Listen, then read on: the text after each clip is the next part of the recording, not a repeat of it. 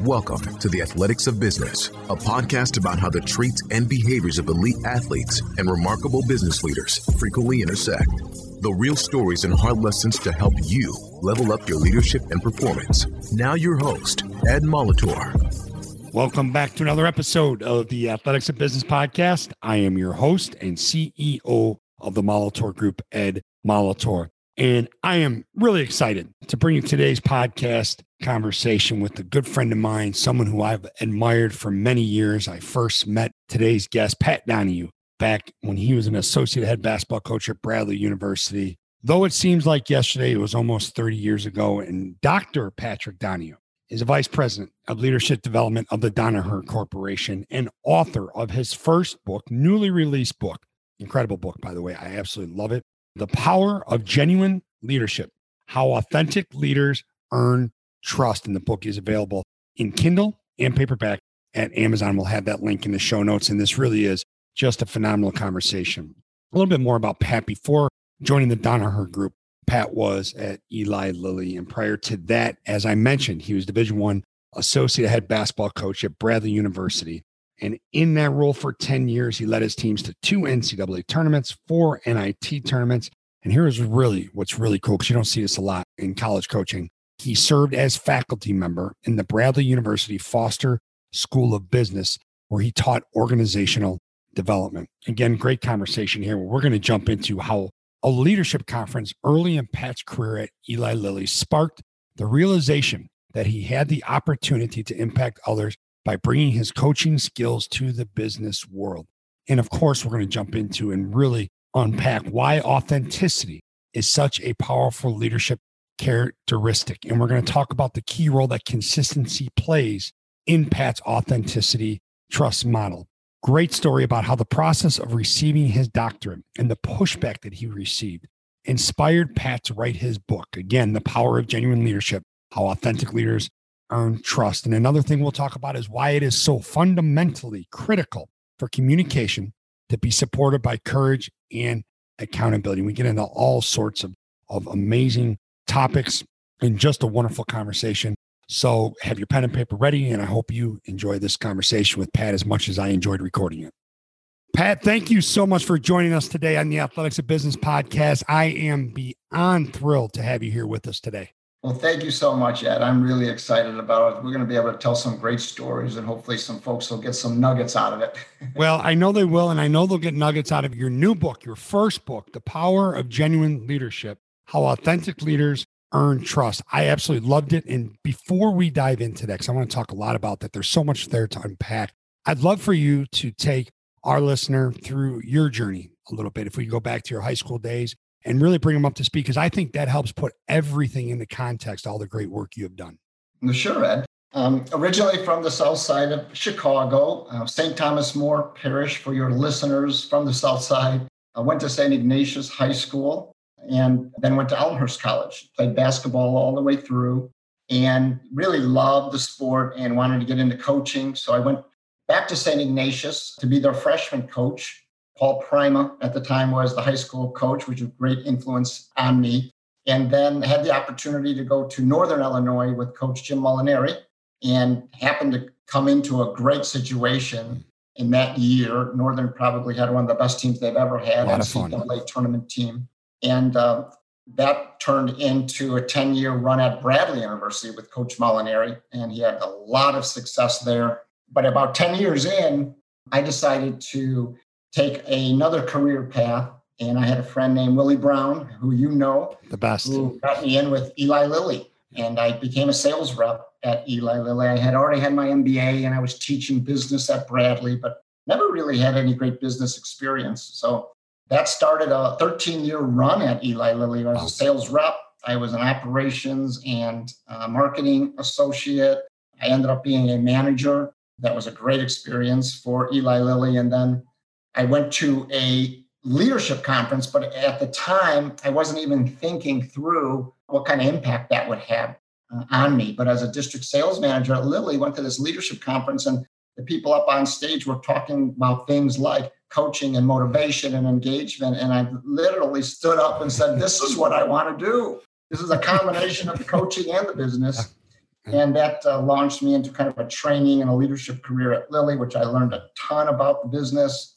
And then about 9 years ago now, Donahue Corporation called and said, you want to come here? And we didn't have anything. And it was an opportunity to build it from ground up. And I took that, and it's been just quite a ride since. That had to be a heck of a thrill, though, building it from the ground up, kind of having your own baby, so to speak. Absolutely. It's funny you say, building it up. We're having our book launch party tomorrow, Thursday. And the people that I've asked to speak at that book launch party, they are all of the people that started with me. When you start something, you always remember your first couple hires, or in basketball, as you know, your first couple recruits, you'll never forget. I actually having them come to speak about the book and about their experiences because they were so special to me because they helped build everything. Yeah. Well, and you're a phenomenal leader, and great leaders, just like great coaches in our life. They take pride in watching these people grow. They not just pride, they have joy, right? I mean, it brings them joy. I talk a little bit about that as you saw them and how much you actually learned from them, even though you were the one that was doing a lot of the teaching. Oh, yeah. I mean, you can go down the line and it's all about, you talk a lot on your podcast about listening. And I think that is a key leadership trait that people need because you can learn from everybody. I mean, I have a 16-year-old daughter at Rebuff here in Indianapolis, and we have the best conversations, and I am learning so much about the mindset now. And it's not judgmental. It is just learning, both of us. And so, learning is just key. And those folks were just fabulous at the beginning. Well, again, congratulations on the book. I mean, a ton of fun, a lot of success. And I want to jump into it a little bit, but there's a story early on in the book, and I want to back up a second because I mentioned this in my introduction. But one of the things that drew me to you when we first met in 1992, not to date ourselves, okay?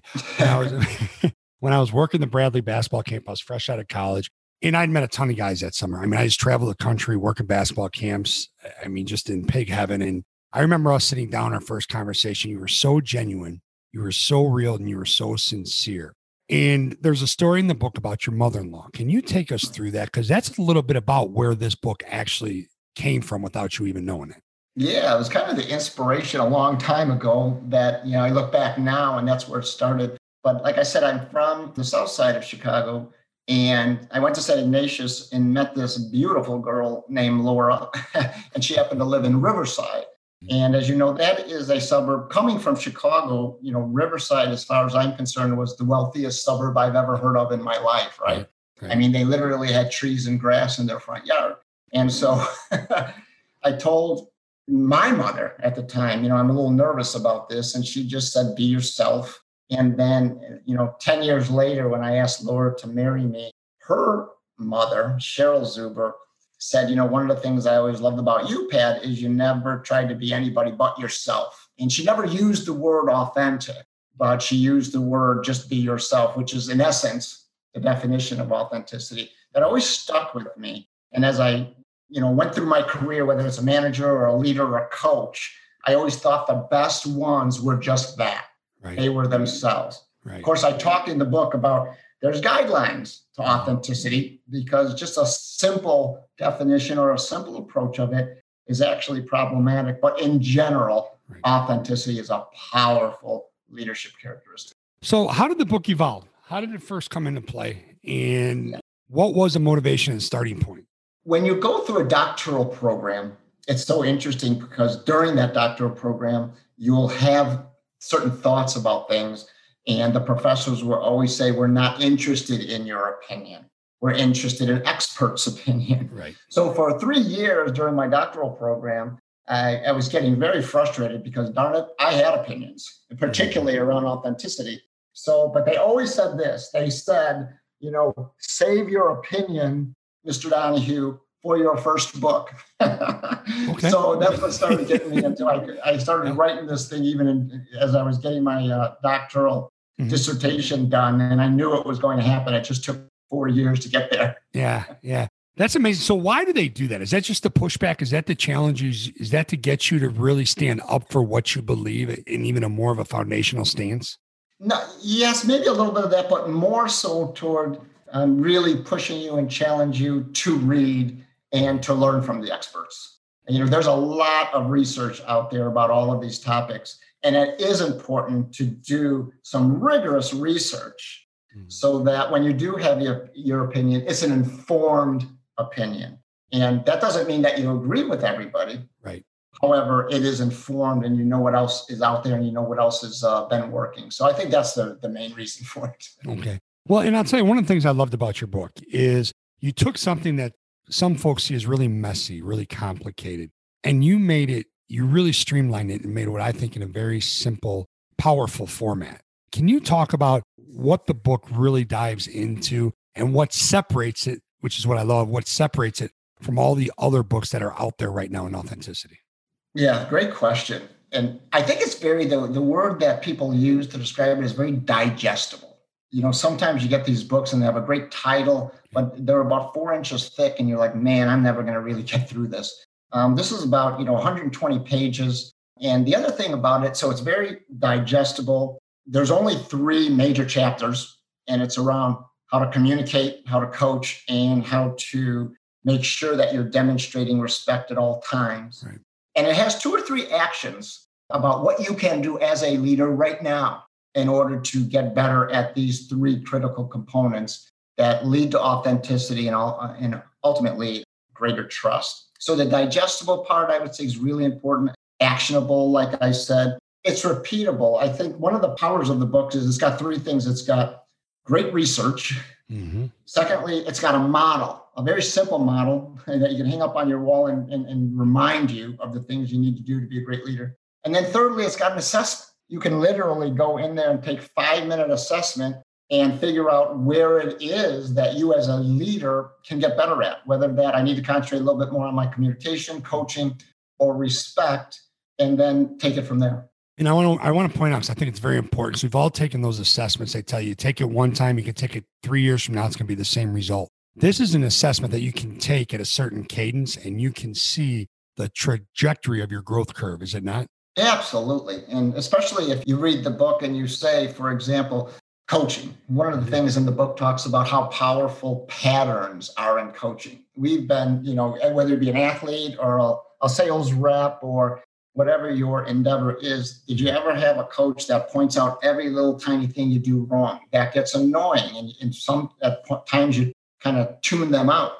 The best coaches that I have found, both in athletics and in business, are the ones that kind of wait and have a little patience and watch you do something 2 or 3 times that might need to be corrected. So that when they correct you, they can say, this wasn't a 1 or 2 things. Let me give you a couple examples of when I've seen this. I think you need to watch a little bit. And then people are a little bit more receptive because, wow, I didn't even realize that, So this notion of patterns becomes important as a specific action in coaching. Yeah. And how do the communication, the coaching, the respect, they all play together so well, right? Yeah. And, like underneath communication, you have courage and accountability. Can you talk about that? Because courage is a word that just resonates. I love words, right? Like I love courage to me, I always talk with my clients about run to the fight. Okay. And I mean that in a metaphorical way. In other words, like confront the reality that's in front of you right now. And let's figure out the best way to work through it, to grow through it and deal with it. But talk about courage and communication and difficult conversations. Yeah, I think, as a leader, you do have to have that courage, particularly when you're communicating with folks, because of course you tell them things they're doing well, but you have to have the courage to confront them on the things that need to get better at. And a lot of leaders won't do that. Sometimes it's a difficult conversation. But again, if you go back to a pattern, it's a lot helpful and you have a little girth, if you will, behind your communication. Mm-hmm. And as far as the accountability part, I think you can communicate with your team without even directly talking to them. For example, in the book, I talk about a story where a leader, someone comes to the leader with a big problem, and the leader goes to their supervisor, which was the VP at the time, and talks about the problem with the associate in the room. And that VP started getting into whose fault it was and looking to blame. And the leader just stood up, said, if you want to blame somebody, blame me. I'm ultimately responsible. And of course, the associate's sitting there who knows they were kind of the issue. Right. And they come out of that meeting saying, wow, So without even talking to the associate, they walk out of that meeting saying, I will go to bat for that guy because he just went to bat for me. That's a communication that was never spoken. Right. And that goes back to our coaching days where you could go through just brutal things with your team, with your players. But we knew as coaches, it was our job to protect our players and to keep them insulated from the media or keep them insulated from the naysayers. And it's on us. And how powerful is that in building trust in the business world? Oh, for sure. I mean, I always talk about the audio and the video have to match. And they are watching. What you do is much more important than what you say. And it definitely has to match. But if you have to pick one, people are watching your actions versus what you're saying. And they do have to match. And, you were talking about, Ed, consistency early. That's part of it. That doesn't mean perfection.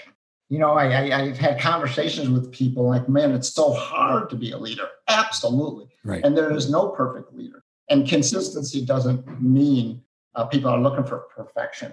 But they want to come in every day and they want to know what they're getting. And, if you are going to be inconsistent, it shouldn't happen very often.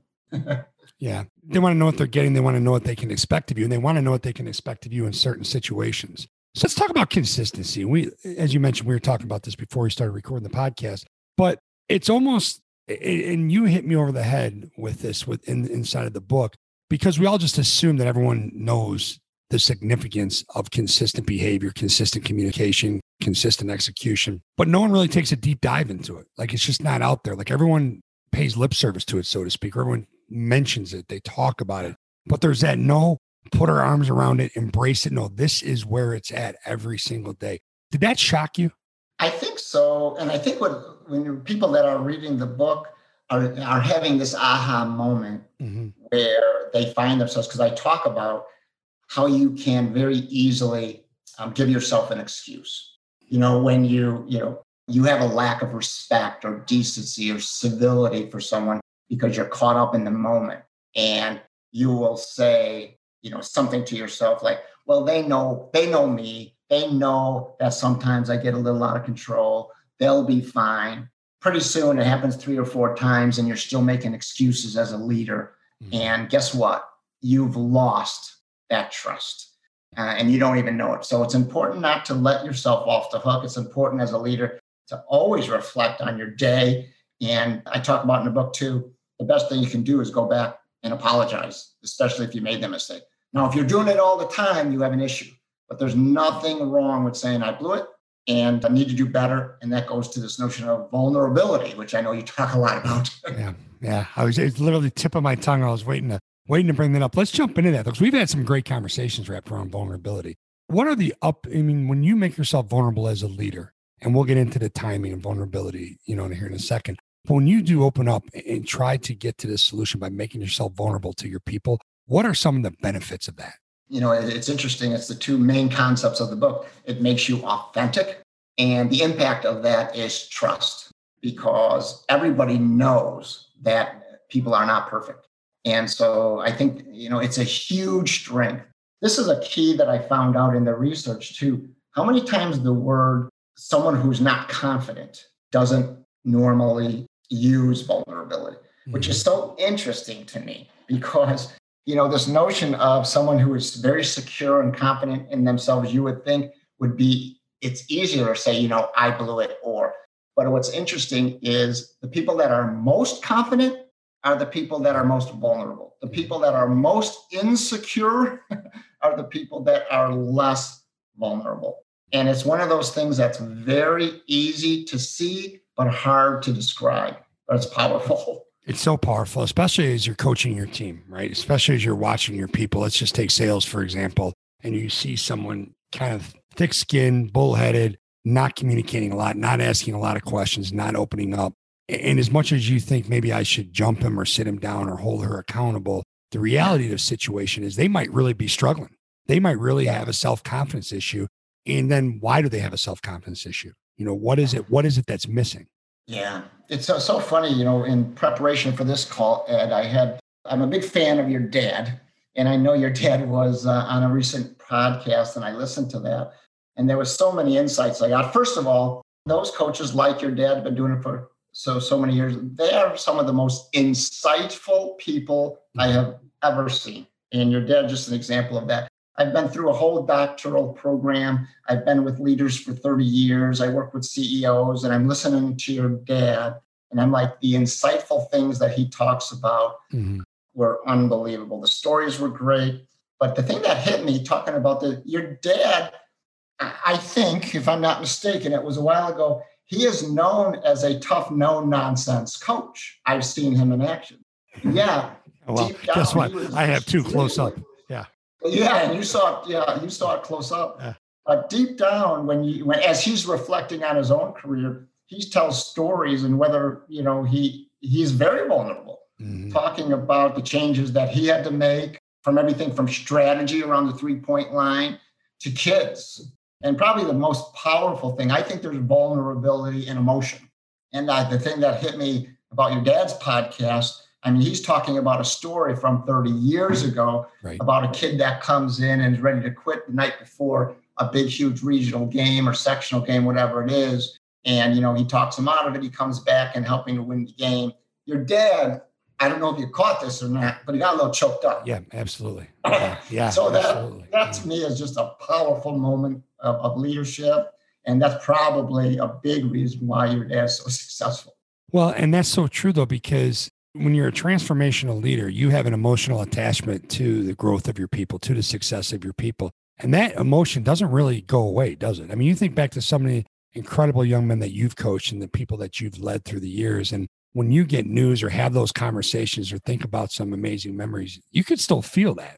Oh, no doubt. No doubt. Yeah. And there's a lot of those kids that I'm sure your dads have hundreds of them that come back and says, thank you. You don't even appreciate it as much at the time. And that's the same thing in business. Yeah. There were sales reps, there were marketing associates, there were training directors that, we've all had in the past. At the time, that was a struggle. But they come back, and as long as they learn something, it's good.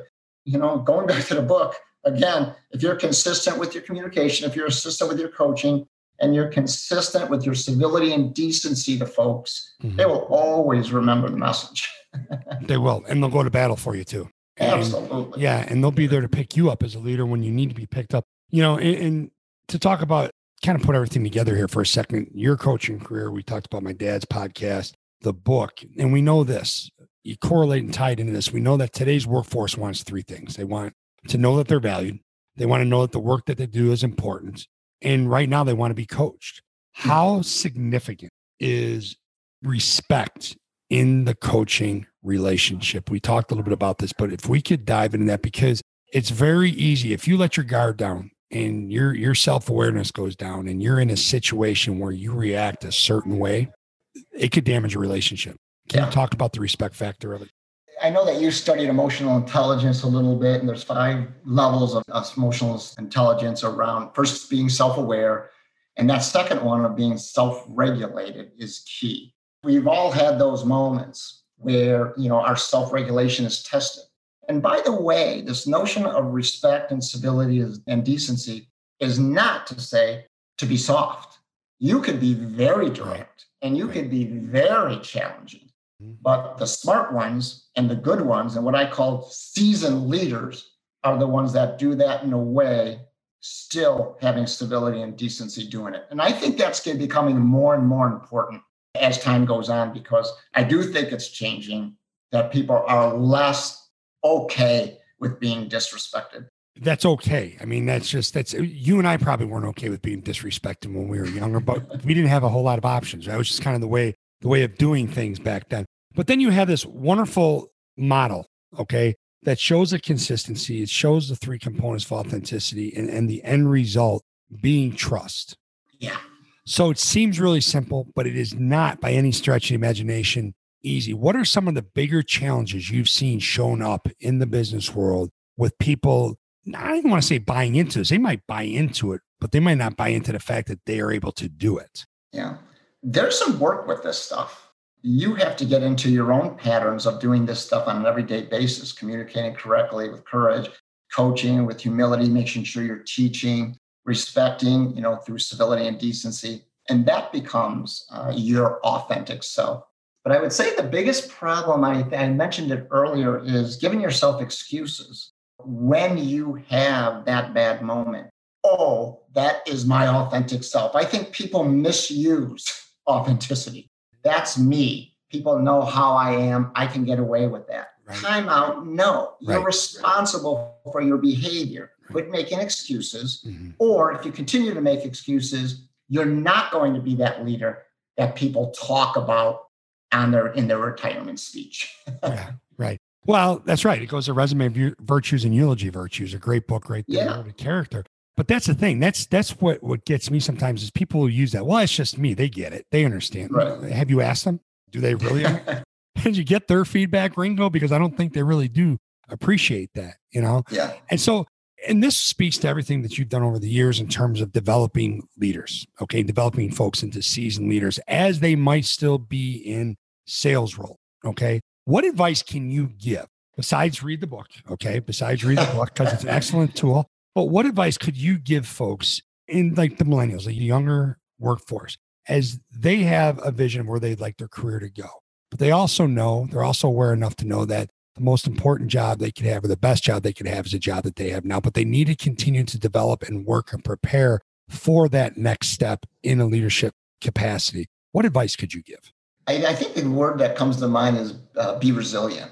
Mm-hmm. You're going to have good days and bad days, especially early on, but the resilience that you show, as hard as that is going to propel you for bigger things. Your dad talked about that. Mm-hmm. This notion of resilience or grit. Angela Duckworth wrote a book around grit. Awesome. And in essence, it is resilience. So that's the thing that probably transcends all of these different models and so forth. When people have resilience and and they're still standing after all of these tough things and adversity that happens. I think you talk about, growing through adversity versus going through adversity. The growing part is only if you learn from and keep on going. Right. If you just go through it, you're not learning. But so I think that's a great little tagline. Right. But resilience, I think, is a common denominator for these folks to be successful.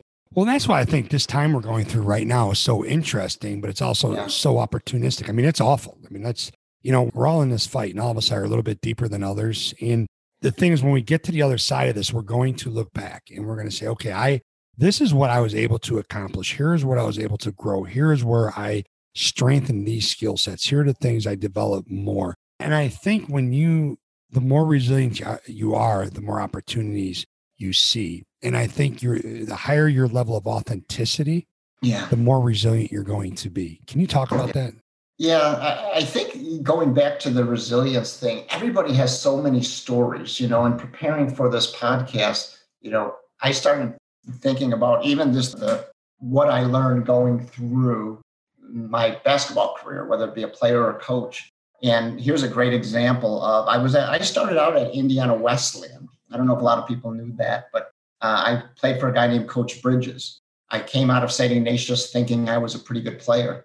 Well, they were a very, very good Division III team. And I went there and said, I got this. I'm going to play. Right. Long story short, I didn't play and at all. As a matter of fact, I didn't even practice. Dennis Bridges was a guy that, he's going to send a message, you're not good enough. Right. I was so upset.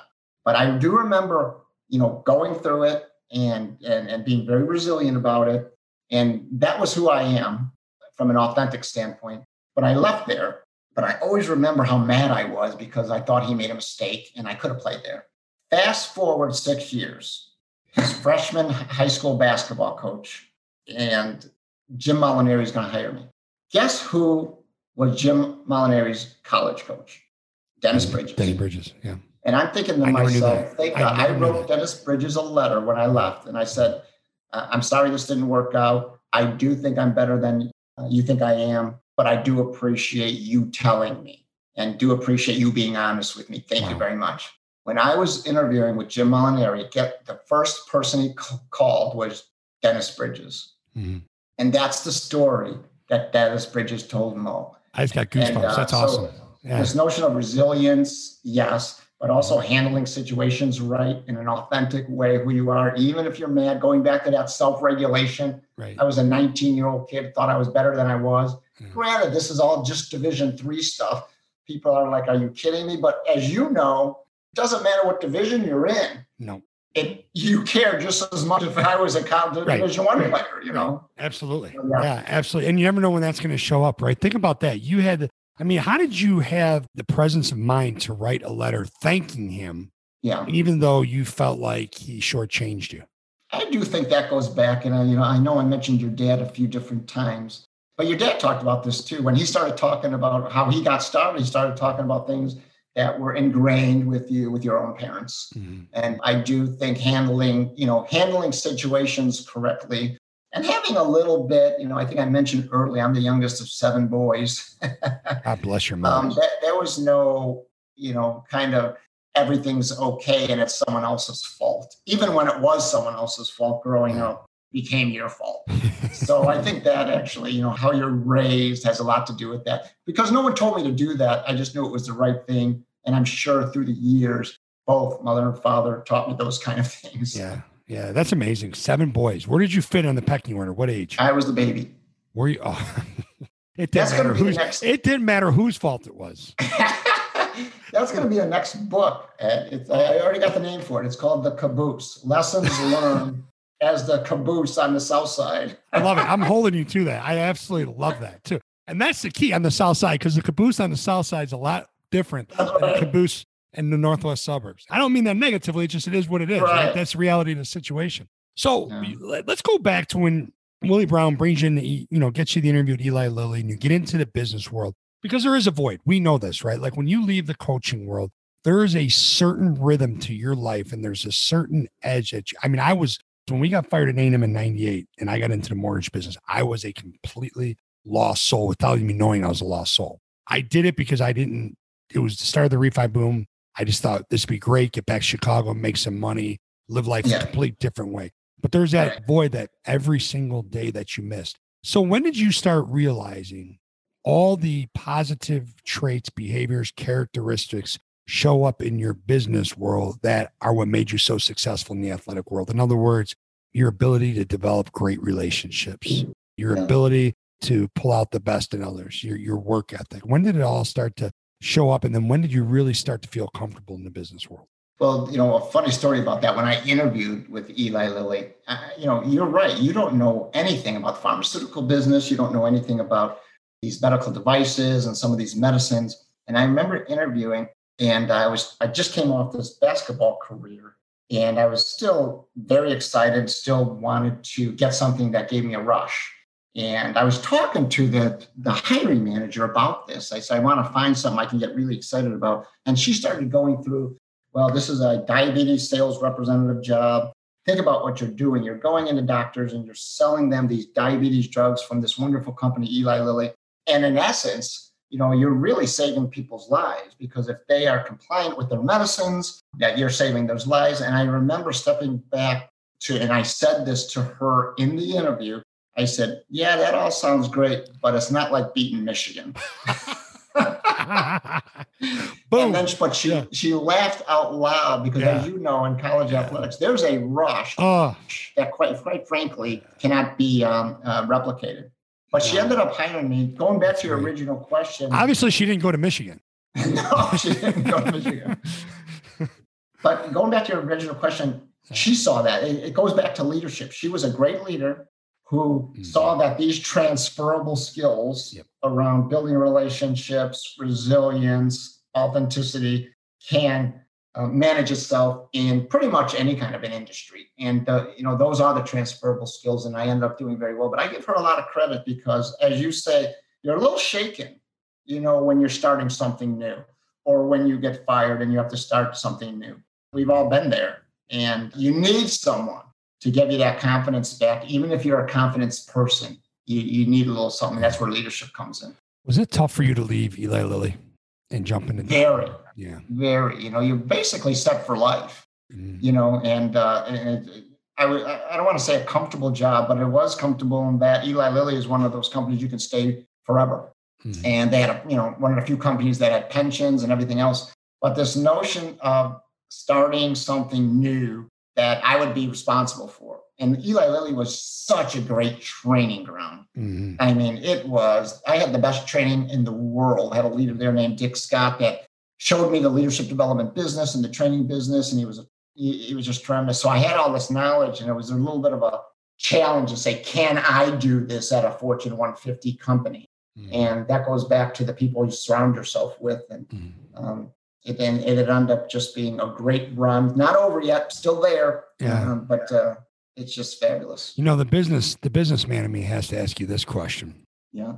When you started from scratch at Donahue, what in the world did you do for intellectual property in developing your leadership program? Because I have to imagine, like Eli Lilly said, hey, don't take our stuff. How big of a challenge was that starting from scratch? Well, in training, there's this notion of you either buy it or build it.